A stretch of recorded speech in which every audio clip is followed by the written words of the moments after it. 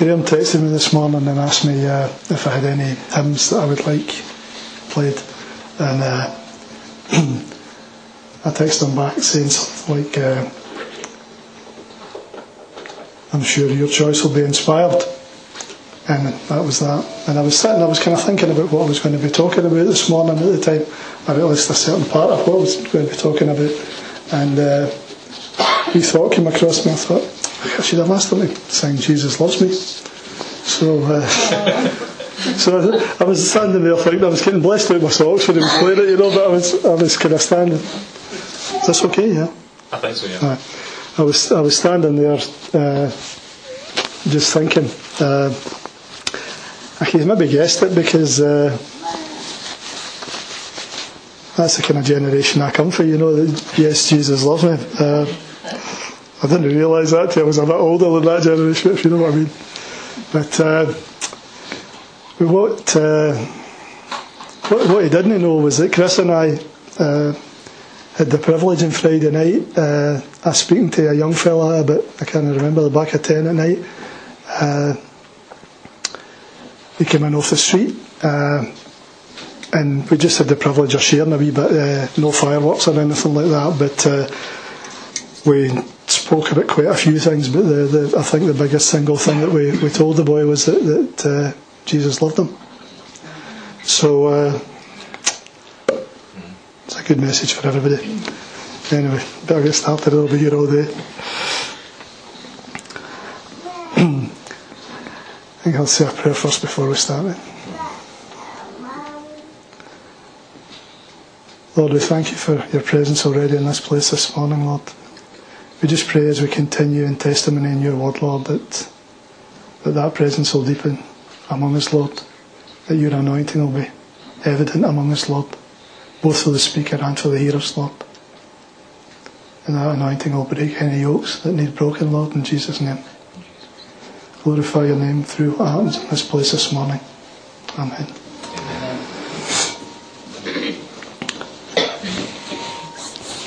I'd kind of like to thank just the leadership at New Beginnings for asking me to do this. I know it's a wee bit formal and things like that, but it's an awesome responsibility for people that are looking after a fellowship and looking after a platform where God's word's to go forward from.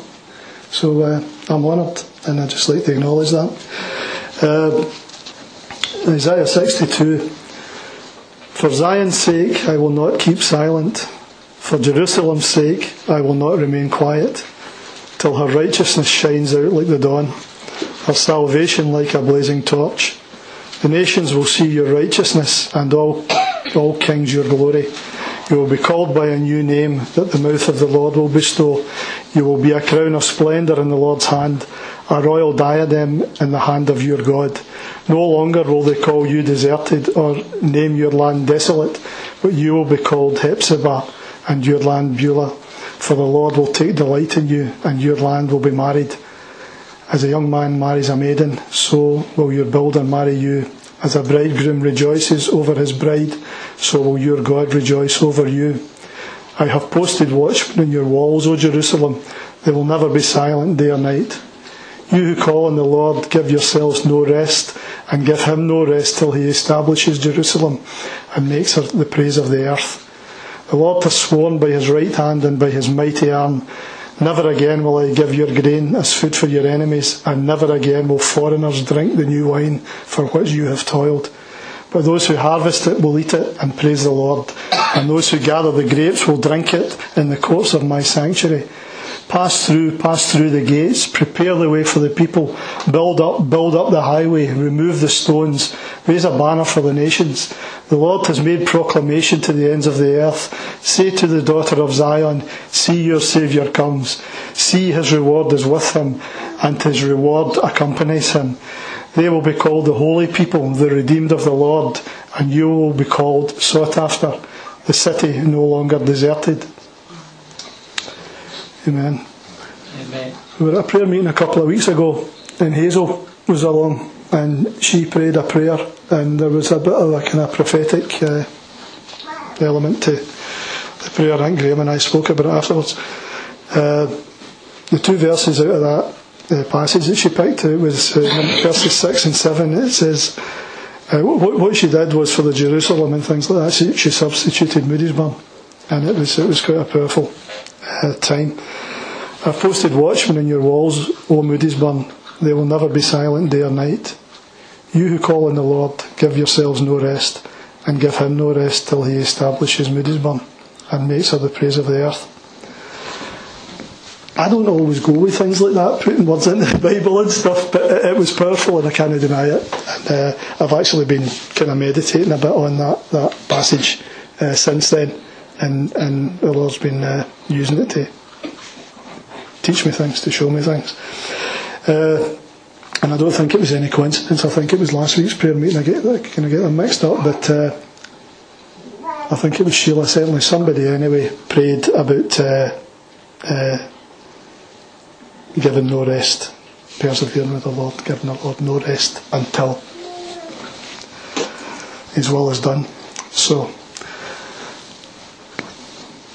I'll leave that for the moment. I wasn't sure who was going to be here, and although I think everybody kind of knows me of a fashion, me like you, we don't really know each other, so I thought I'd do a bit of personal testimony first of all, just to ease me in a wee bit. And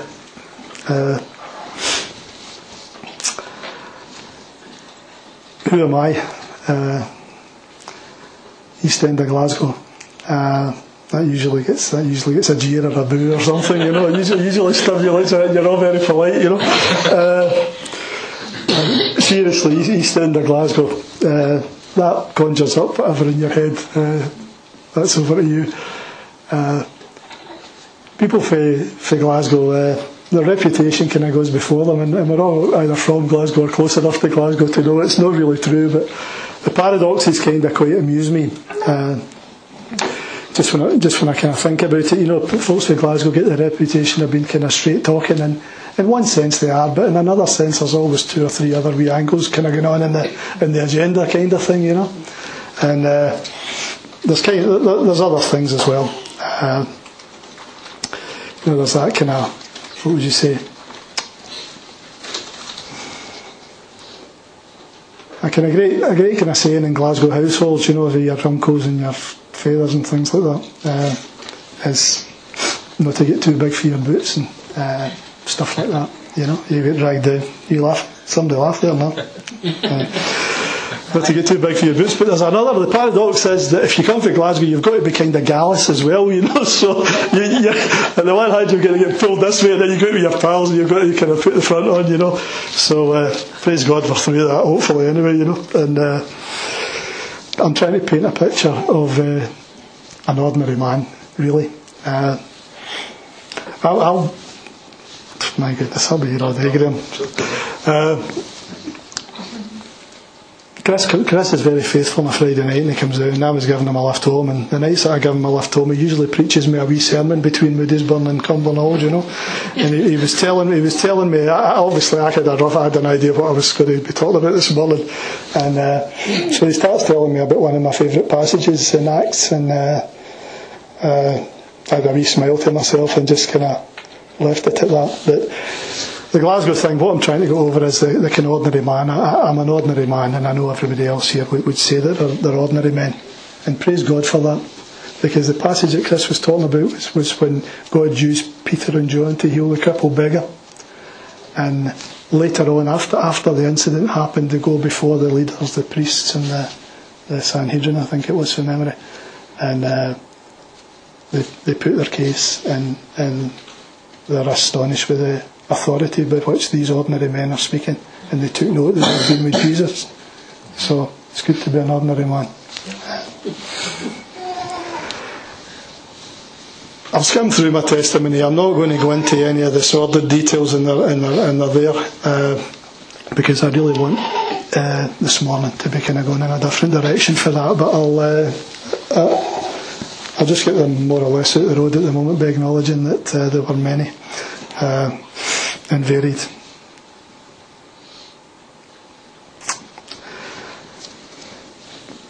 When I was a youngster,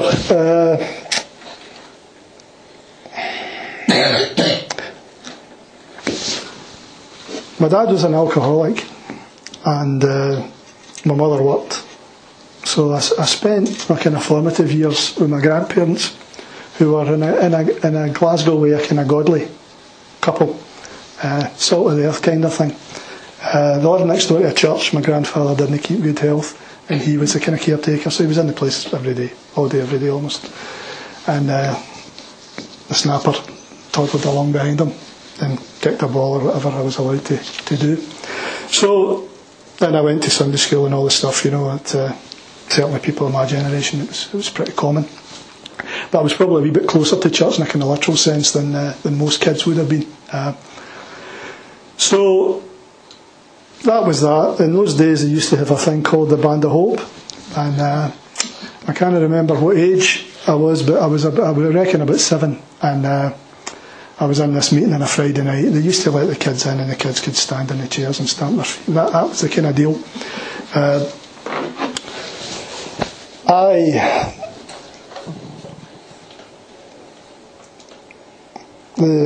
One night there was an evangelist. There always had a speaker, usually like an old man with a kind of grey suit of, hair like mine at the moment, that kind of idea.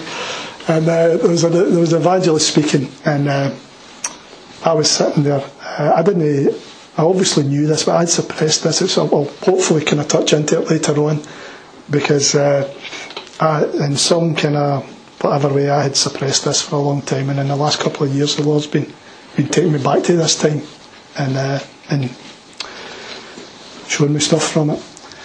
But basically the guy was preaching the gospel, and the Lord must have been near me. The Lord was near me, and I was a wee boy. Whether it was my selfishness, whether it was the devil that stole it, well, you can speculate. I don't know yet myself, but I believe I will know someday. But basically I just, not in a cheeky way, probably in a kind of reverent way, but Jesus wasn't going to be for me at that time. And that was that. That was, I skimmed through my younger years, teenage years and stuff like that. Just a big laugh. Just a big, in a worldly sort of a way, and I kind of know, not in a great way, but in a, sin came in. I remember sin. My father got sober through Alcoholics Anonymous. He met his higher power.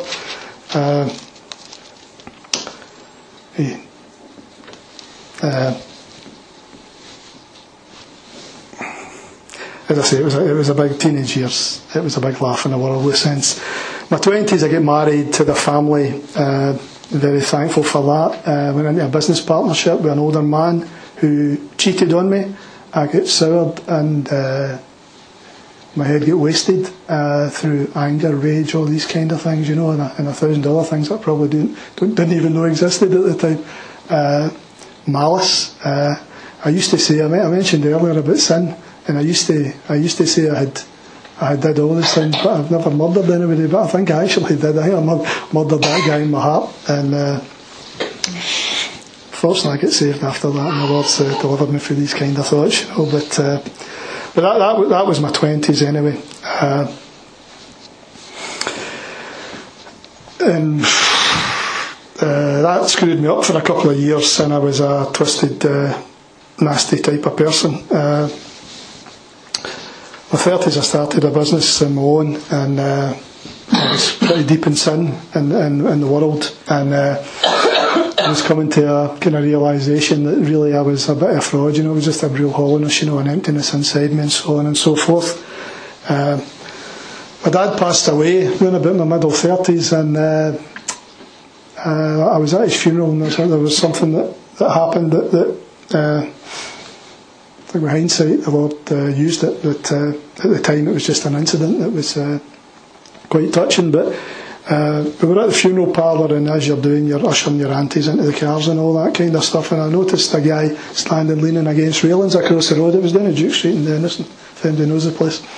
And so anyway, I sees him, and I goes over, and obviously I knew quite a lot of my dad's cronies for AA and stuff like that, so he looked like as if he could be one of them. He's an older guy, but he had a right lived-in face, and he'd been around the block a few times, and he was standing leaning against the fence. And I went over and I says, "We're going to the crematorium, would you like me to arrange a lift for you?" He says, "No, son, it's okay." I says, did you know Jim? He says, aye. He says, he was the straightest man I ever met in my life. So,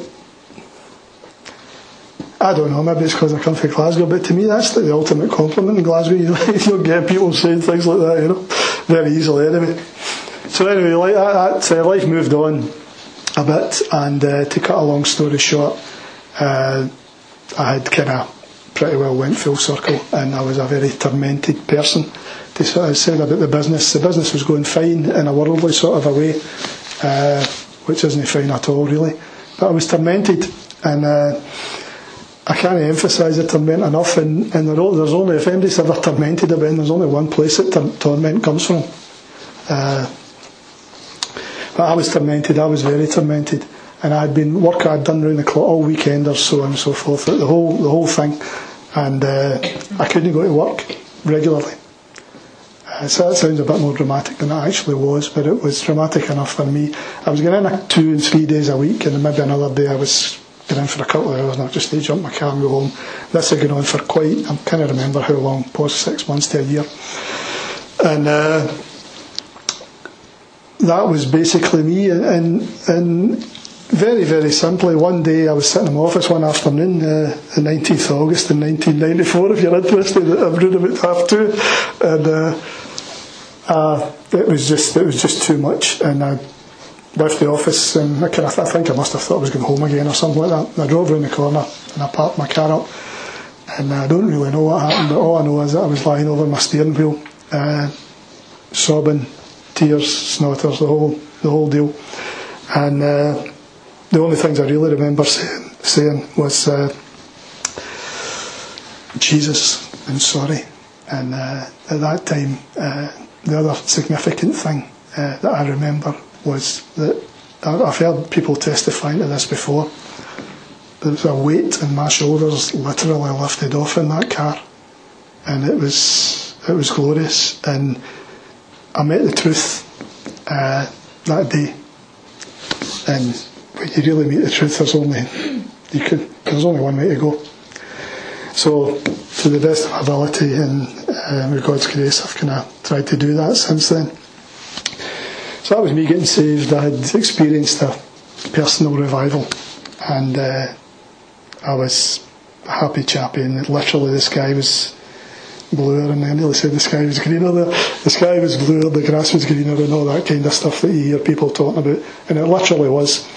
2 or 3 things fairly immediately after I get saved. I was a big smoker, and smoking was had a grip on me. I know people smoke and stop smoking and willpower and all that kind of thing, and praise God for things like that, but that wasn't what it was like with me. Smoking had a grip on me. Smoking, I now know, I didn't know at the time. I'll tell you how I stopped smoking. First of all, I was lying in my bed on a Sunday after I get saved, and I was deciding what church to go to about 6 o'clock in the morning, and it wasn't the audible voice, but the Lord spoke into my ear and said, "You need to stop smoking." And I said out loud, "You're kidding." But I knew the voice, and I stopped, and I never had a bang for one. And after a week or so, how pathetic can you really get? I started buying polo mints just so that people knew that I had stopped smoking, kind of thing. Absolutely pathetic, but what can I made that way, so there you go. But not a thing, totally delivered through smoking. As I was saying when I interrupted myself, the smoking was it was really symbolic of my rebellion. And it went, and I think really that's why the Lord delivered me from it. I picked up the Bible and I just couldn't put it down. My wife was a Christian, and she has Bibles about the house, and I had glanced at them now and again.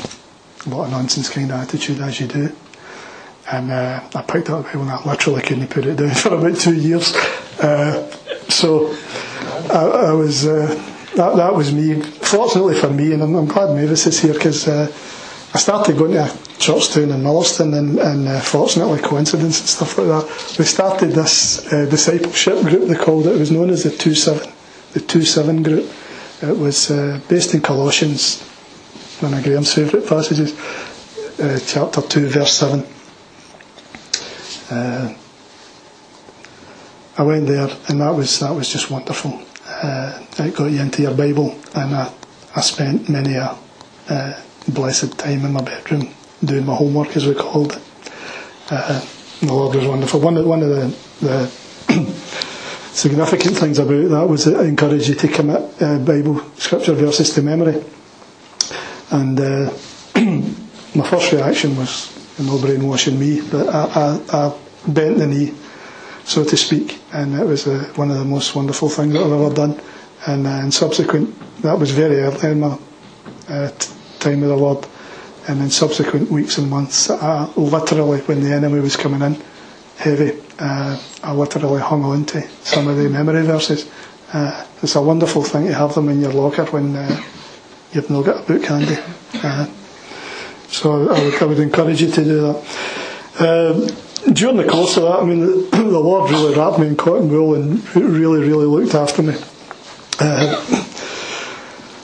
But one of the things that I'm thankful for was I mentioned a lot of blessed times in Bible study and so on and so forth, but there was one thing that the Lord revealed to me one time, and basically it was really that when I had got saved, that was my time, and if I hadn't chosen Him then, I was going to hell, and it was dead simple. And Glasgow people do like straight talk, and I think we all know that, and it's really praise His name, ever since His word, if you let it, His word just tells you the truth, and it's dead simple, and just read it, listen, do it, get blessed, move on, get mature, be of service. A lot of ways I'm preaching to the converted, but there you go. So I'd experienced a personal revival. That's a point that I'd like to make out of that.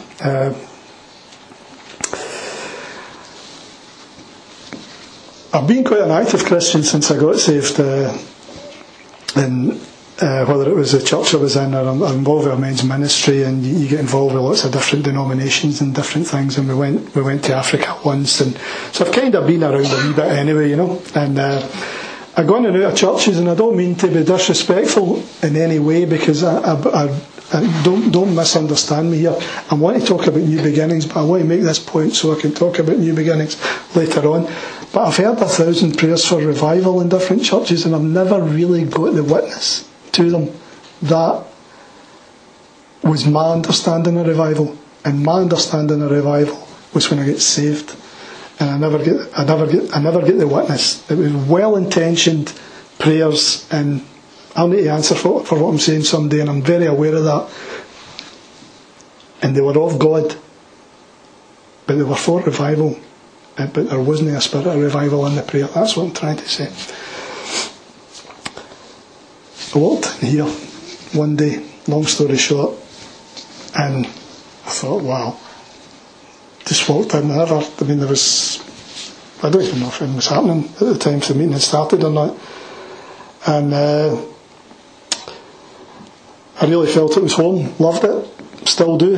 And I think I testified a wee while ago in the coffee house that we've all got different kind of views on our walk with the Lord.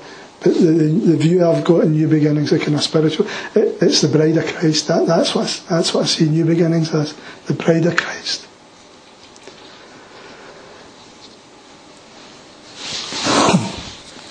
I was sitting with a couple of my pals for the men's ministry, and one of them used to be a gangster, and the other one was a guy that was saved, I think, probably quite early, maybe in his teens or so. We're all much the same age, so you can guess what that is. So the guy that was a gangster, we were waiting on somebody else coming, so we were just killing time. The guy that had been the thug, he piped up. He was talking about Paul being the wretch and the worst sinner and all that kind of stuff, you know. And he was saying that he must have been, because he was a gangster and he did bad stuff to people and he had a big catalogue of stuff, you know. And the other guy piped up with his testimony, and basically that he had been saved when he was about 14 or so, and he had kind of walked in a kind of nominal sort of a way with the Lord. I think he was truly saved, but he'd walked in a nominal way with the Lord. And he had got older and he had been voted onto committees and things that you do in churches and things like that, but he hadn't really been walking with the Lord in his heart, really, you know, really, I mean. And that was kind of his testimony. And he was actually, the conclusion of that was he was thankful, he was kind of seeing that and stepping it up a wee bit. And my testimony was, I didn't really know what my testimony was, but it made me think. And basically my testimony was what I said earlier, was like when I was a wee boy, that the Lord was there for me if I wanted to choose him. And I rejected him, I held him away for about 30 odd years. And, you know, so I was a bigger sinner than them. It's one of the daft guys kind of conversations, you know, see who was the worst sinner kind of like crazy. That was a saved man. It was only a few years ago. But through that the Lord has taken me back to that incident that I was talking about in the Band of Hope, and he continues to take me back to this day, and I know that there's more in it. And what I want to share with you today was, and I hadn't realised this until probably fairly recently, was that when I get saved, I was revived. And see, I don't know how the Lord speaks to you folks, but the Lord speaks to me in certain, I've experienced the Lord in different meetings and things like that, you know, that doesn't matter. But the Lord, there's a I don't really know the word, a facet of the Lord, a certain fragrance of the Lord when he's doing a certain thing, when he's doing a certain work. That's my way of saying that. And it dawned on me, what I had felt when I was a wee boy was the same as what I'd felt when I got saved. The Lord was going to revive me when I was that size, and I held him off. Praise God, I got saved. But then I came here, and we sat in the prayer meeting, and it's the same. It's the same fragrance. It's the same facet. Call it what you want. I don't know the word. So I believe there's going to be a revival in Moodiesburn. Amen. Yeah. I know you do. You're going to amen it as well? Amen. Good. And I know there's a lot of... these are the guys that I kind of talk to a wee bit more privately or frequently. But I know that there's probably others that believe the same thing. And even those that maybe don't have the faith to believe for that at the moment, know something special is going to happen. So, praise God. That's me. I thought, I'm not going to go up there and stand up and tell them all my wee stories and stuff about me without... who are you? That's who I was. Who are you? So, I've checked you out. Moodiesburn's not that far from the places that you all live, so I've made some inquiries. Even Chile. Yeah. Seriously, who are you in Christ? That's really what I'm saying. And I've got a list here, and there's quite a lot of things, and time's marching on, but I'm just going to read them all anyway, because I think they're all vitally important. This is who you are. If you're in Christ, this is who you are. If you're in Christ, you're God's child, you're forgiven, you're a new creature, you're the temple of the Holy Spirit, you're delivered from the power of darkness, you're blessed, you're a saint, you're the head and you're not the tail, you're made near by the blood of Christ, you're victorious, you're set free, you're more than a conqueror, you're joint heirs with Christ, you're sealed with the Holy Spirit of promise, you're accepted in the Beloved, you're complete in Him, you're crucified with Christ, you're alive with Christ, you're free from condemnation, you're reconciled to God, you're qualified to share in His inheritance, you're a fellow citizen with the saints and of the household of God, you're born of God, you're the light of the world. What? Matthew 5 verse 14. You're the light of the world. You're the salt of the earth. You're the righteousness of God. You're a partaker of His divine nature. You're chosen. You're ambassador for Christ. You're God's workmanship, created in Christ. You're being changed into His image. You're raised up with Christ. You're beloved of God. I hope you're receiving this. I really, my prayer is that every single person receives it. I know a lot of you know these things and so on and so forth, but I believe that there's room for improvement in us all, and there's other things that we need to receive, and if we've received them, we need to receive them more fully, and see if we've received them more fully, we need to receive them more fully again, because God's like that. He's wonderful. You show forth His praise. You can do all things in Christ Jesus. You press toward the mark for the prize of the high calling of God. You have the mind of Christ. You have obtained an inheritance. You have access by one Spirit unto the Father. You have everlasting life and will not be condemned. You have the peace of God which passes all understanding, and you have received power.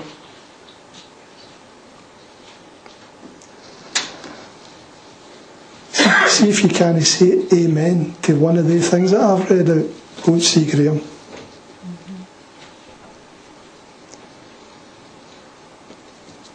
If you can't, if there is a chink in that, you'll not be able to put on the full armour of God. Seek God, if that's the way you do it. Generally, that's the way I do it. Graham's a man of God. Graham's got discernment for God. Graham will deal with it, or he'll put you in front of somebody else that will deal with it for you. The reasons don't matter. It's the outcome that matters. We need to receive the promises of God.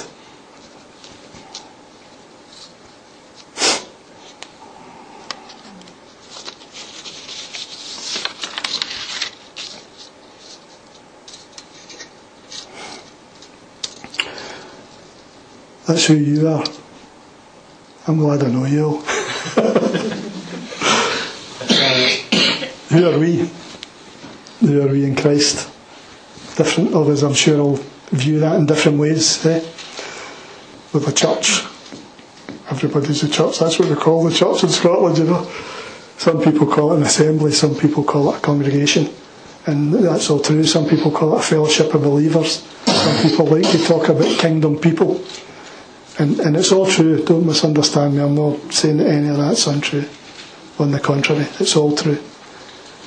But it starts hotting up when you start thinking about a kingdom of priests. You ever think about yourself as being part of a kingdom of priests? The body, and as I said earlier, the bride. What's expected of us? The context that we're talking in is the bride of Christ. What's expected of us? I mentioned memory verses earlier on. I gobbled up the memory verses as I probably implied. There was one that I said it and I memorised it and I said it, and I had a level of understanding of it.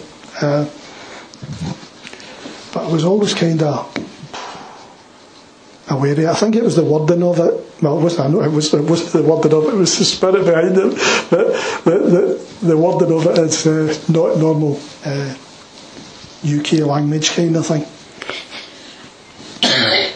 And it tells us, it's Romans 12, verse 1. It starts off with therefore. And it's all that you hear ministers and preachers telling you that therefore means blah blah blah, look back kind of thing. Chapters 1 to 11 in Romans, read them for yourself, you probably know them as well as I do. But it goes for not being ashamed of the gospel, through to all have sinned, through to the wages of sin of death. And there is phenomenal teaching there. And then you get into there's no condemnation. We touched on that already.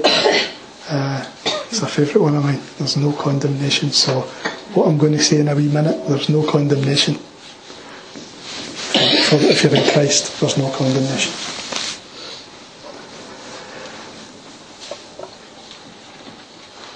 Just continuing in Romans, there's you'll not be separated from the love of God that's in Christ Jesus our Lord. As I say, you know the verses as well as I do, but when you get to Romans 12, verse 1, I believe it gives you the answer for the Lord as to what we're expected to do with these promises of God and this wonderful salvation that we're part of. It's that was a memory verse. I hope I can remember it.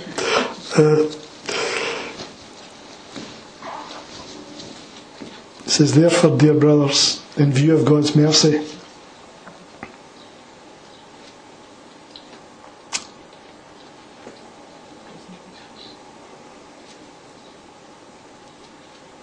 offer your bodies as living sacrifices, holy and pleasing to God.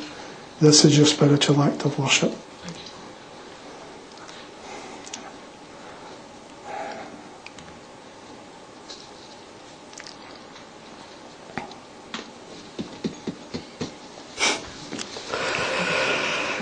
Oh dear.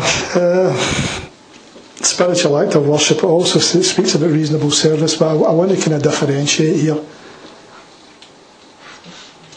Faith without works is dead, but I'm not talking about works. We do kind of voluntary stuff and things of God, and it's valuable and it's worthwhile and it's of God, and don't misunderstand that. But this verse speaks about something else. This speaks about your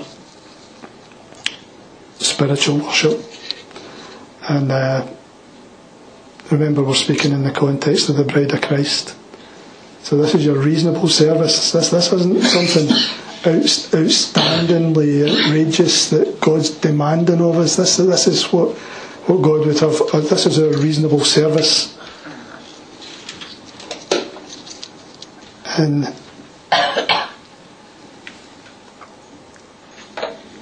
I'm from the East End of Glasgow, right? And we don't talk like this. Holiness, purity, righteousness. That's what it's at. That's our reasonable service. That's what God expects from the bride of Christ. And that's what any man would expect for his own bride, just to bring it into a kind of more natural.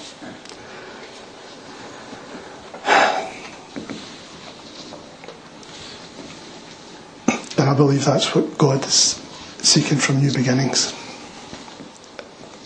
The revival's coming, I've no doubt in my mind about that. The question is, where are we going to be when the revival comes? Graham mentioned a few weeks ago, when he was speaking in his introduction, he spoke about Evan Roberts, who was very significant in the Welsh revival. And the particular thing that stuck with me with what Graham said was obey God. There was a wonderfully powerful moment just in here when he told that story, and the conclusion was that the guy stood up and said, obey God. I'm interested in revival, and I've read some stuff on it, and I've spoke to some people that have been in and around it, and maybe sometime in the future. Chris, I know Chris is in Pensacola, and so he'll have a valuable testimony there as well. The one that I had an understanding, I think I've got an understanding of, is the Lewis revival. And in various accounts that I've read of that, it speaks about God's presence hovering over the area, and the weight of God's presence. I'm sure you've heard that referred to. It's in the Bible, and you'll have heard it in other areas. But to me, these kind of things, I forgot to tell a story about memory verses which dealt with obedience, which would have been helpful. But obedience and the weight, the heaviness of God are the two things that really speak of revival to me. There's no any point comparing ourselves to other churches, because there's none that I know of that have had revival. And God's sovereign. God will do it in His own way with us. And I don't have any more insight than any of you folks have as to what way that's going to be. So it's kind of new territory for us all. But there's two things that I do know about revival, and these are definites. If God said it's going to happen, it's going to happen. And if God says it's going to happen, the refiner's going to visit His church. first.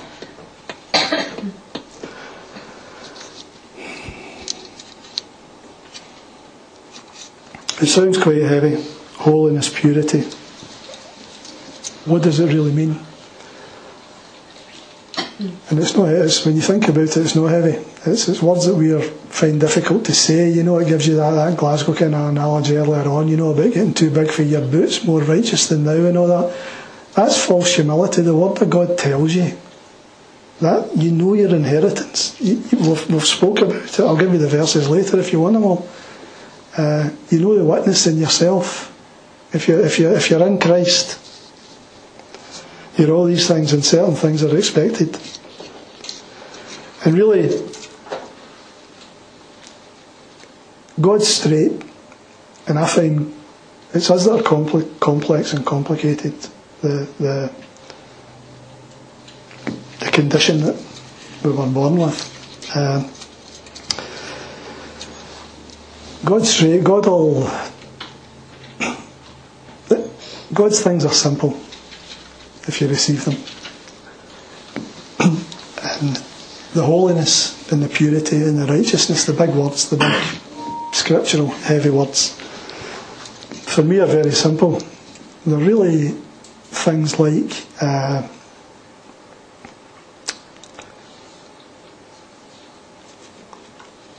can't make the prayer meeting because I'm washing my hair.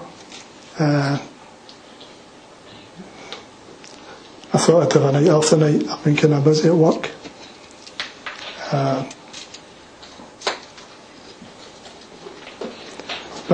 bit of course talking here and there. A bit of watching dodgy TV programmes that are, in fact, you can switch the telly on and no find a dodgy TV programme. I digress for a wee minute, but we were in the coffee house showing the kids a World Cup game, and I switched it off at half time and made coffees and gave them an hour a do, and I went back and switched it on again, and the second half hadn't started, and it was an advert, one of the Smart Alec kind of adverts that they're doing for the World Cup. But there's this guy running about kind of naked with a big beard. You'll probably saw it yourself, and that's it's about things like that. It's about our personal witness, maintaining our personal witness and maintaining the witness of our church. Which on Friday night the church was a coffee house, and self-pity straight for hell. But if you could unspiritualise that for a wee minute, I felt a wee bit sorry for myself because I just turned it on at half time and I turned it back, and there I'm culpable. So the point I'm making is you can't be careful enough. You can't be careful enough with your personal witness. Maintaining your witness is paramount. Maintaining the church's witness is paramount.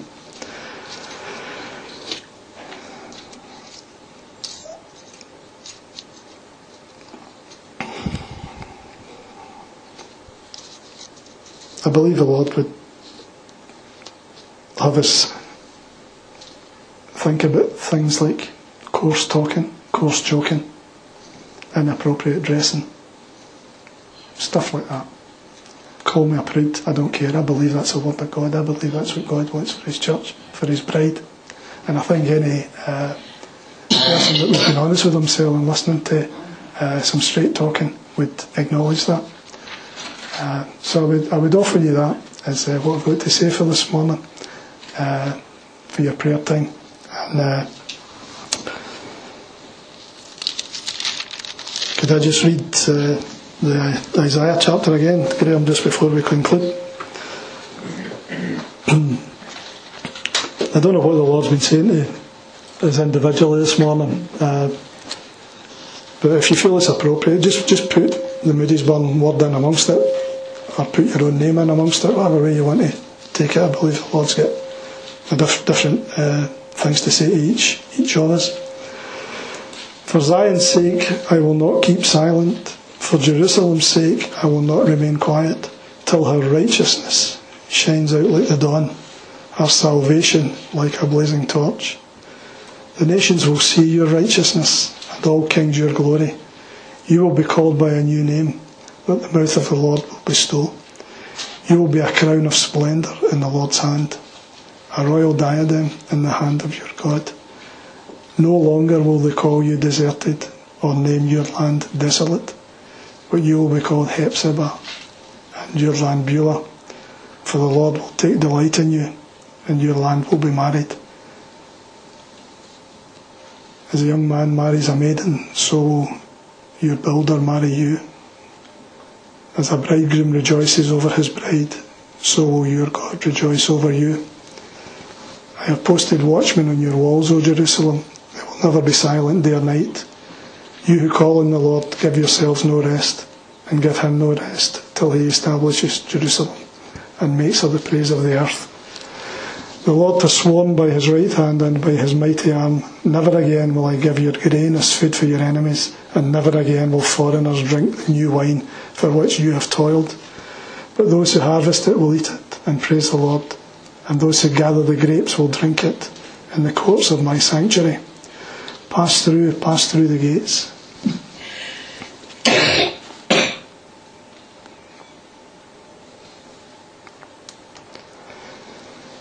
I think the Lord would just give us verse 10 here. Pass through the gates.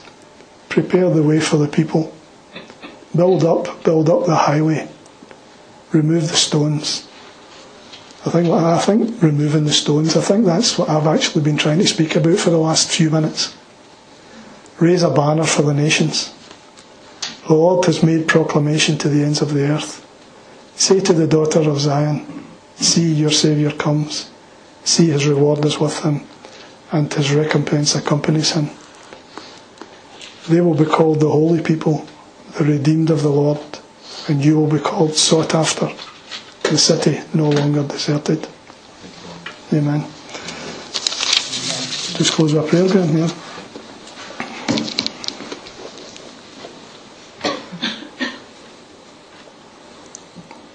Father God, we thank you for your word to us this morning. Pray, Lord, that if there are any in this place that don't know your name, Lord, that had difficulty when we were considering the promises that you've given to us, Lord. I pray, Lord, that you would use this morning to draw them that bit closer, Lord, to reveal yourself to them, Lord, to reveal your loving kindness to them, Lord, that they may come to know you, Lord, and that they may move into the deeper things of God, Lord. I pray, Father, for the brothers and sisters in Christ this morning, Lord. I pray for these promises, Lord, and they're just the tip of the iceberg, and there are many of them.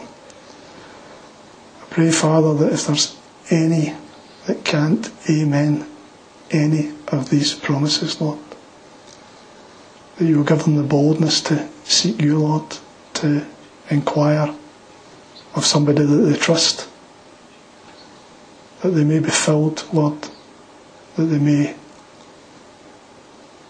come to a position of putting on the full armour of God, Lord. I pray for your church, Lord, here at New Beginnings, Father. I pray for your bride here at New Beginnings, Lord. If your revival is going to come, Lord, as it surely will,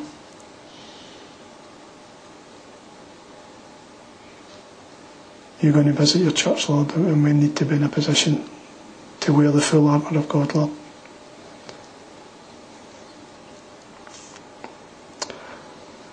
We bless you, Lord. We thank you that your provision is enough. May your will be done. Amen.